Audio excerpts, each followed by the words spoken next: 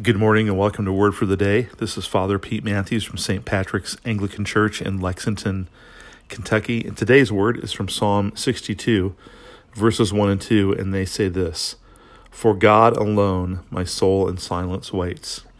From him comes my salvation. He truly is my strength and my salvation. He is my defense, so that I shall not be greatly shaken. Here in Kentucky, there's a monastery called the Abbey of Our Lady of Yosemite, and it's a Trappist monastery, which is in the broadly Benedictine tradition. But if you know anything about Trappists, they're pretty quiet. They take a vow of silence, and for most of their days, they don't speak, although they do talk periodically. But they are quiet, and when you're at the monastery, it's a quiet place. And as you walk into their chapel, there's a long kind of outdoor pathway, almost like a corridor, the way it's surrounded by wall and building. And to the right, there's a gate. And on top of the gate, it says, For God alone. And it's an allusion to this psalm. And as I said, they take the encouragement of the psalm very literally. They wait for the Lord in silence. But you can read that in a couple ways. One is literal silence, but also silence in the sense of a silent, calm trust in the Lord. In all times in life, there's anxiety in life. All of us experience anxiety. It's a normal human condition because there are things to be anxious about.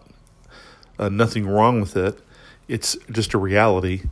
The question is, as disciples, what do we do with that anxiousness, that anxiety? And one of the answers, and maybe the central answer, is really what's given to us in the psalm, that we train ourselves to wait for God alone in silence.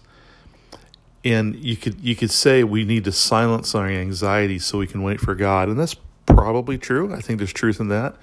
But I think actually the flip side is maybe more powerful, that as we turn to God, we choose to wait on him. And that's just a way of saying we're attentive to him, we're looking to him, we're praying, we're reflecting on Scripture, we're moving through our day and just offering up moments of prayer and words and just kind of leaning into his presence.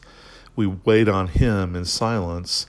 That actually manages our anxiety, and we find ourselves moving from anxiety to faith, from fear to faith, if our anxiety gets that high.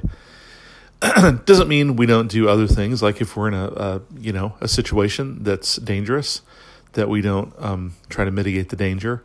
And of course, we're in this coronavirus pandemic around the world. We don't know how it's going to play out. There's worst case scenarios, there's best case scenarios, there's scenarios all in between. They're all about the future, and only God knows the future. But that doesn't mean one should be foolish and presumptuous and not be careful. It's just that the anxiety in my heart I manage by turning to the Lord. So I just want to encourage in that. In fact, let me offer a specific practice if you've never done this. It's called centering prayer. I could do a whole podcast on how to do that, but simply it's a practice of finding a place to be alone as best as I can, and to be quiet as best as I can, to sit silently, and perhaps slowly and repetitively say the Jesus prayer: Lord Jesus Christ, Son of God, have mercy on me, a sinner.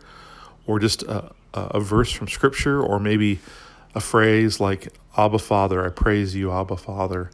But you're not rattling it off. You're slowly being in the presence of the Lord and just calming down.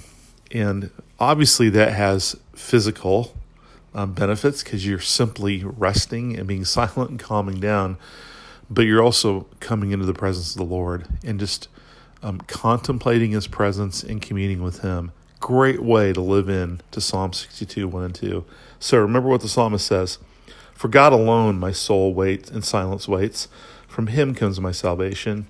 He truly is my strength and my salvation.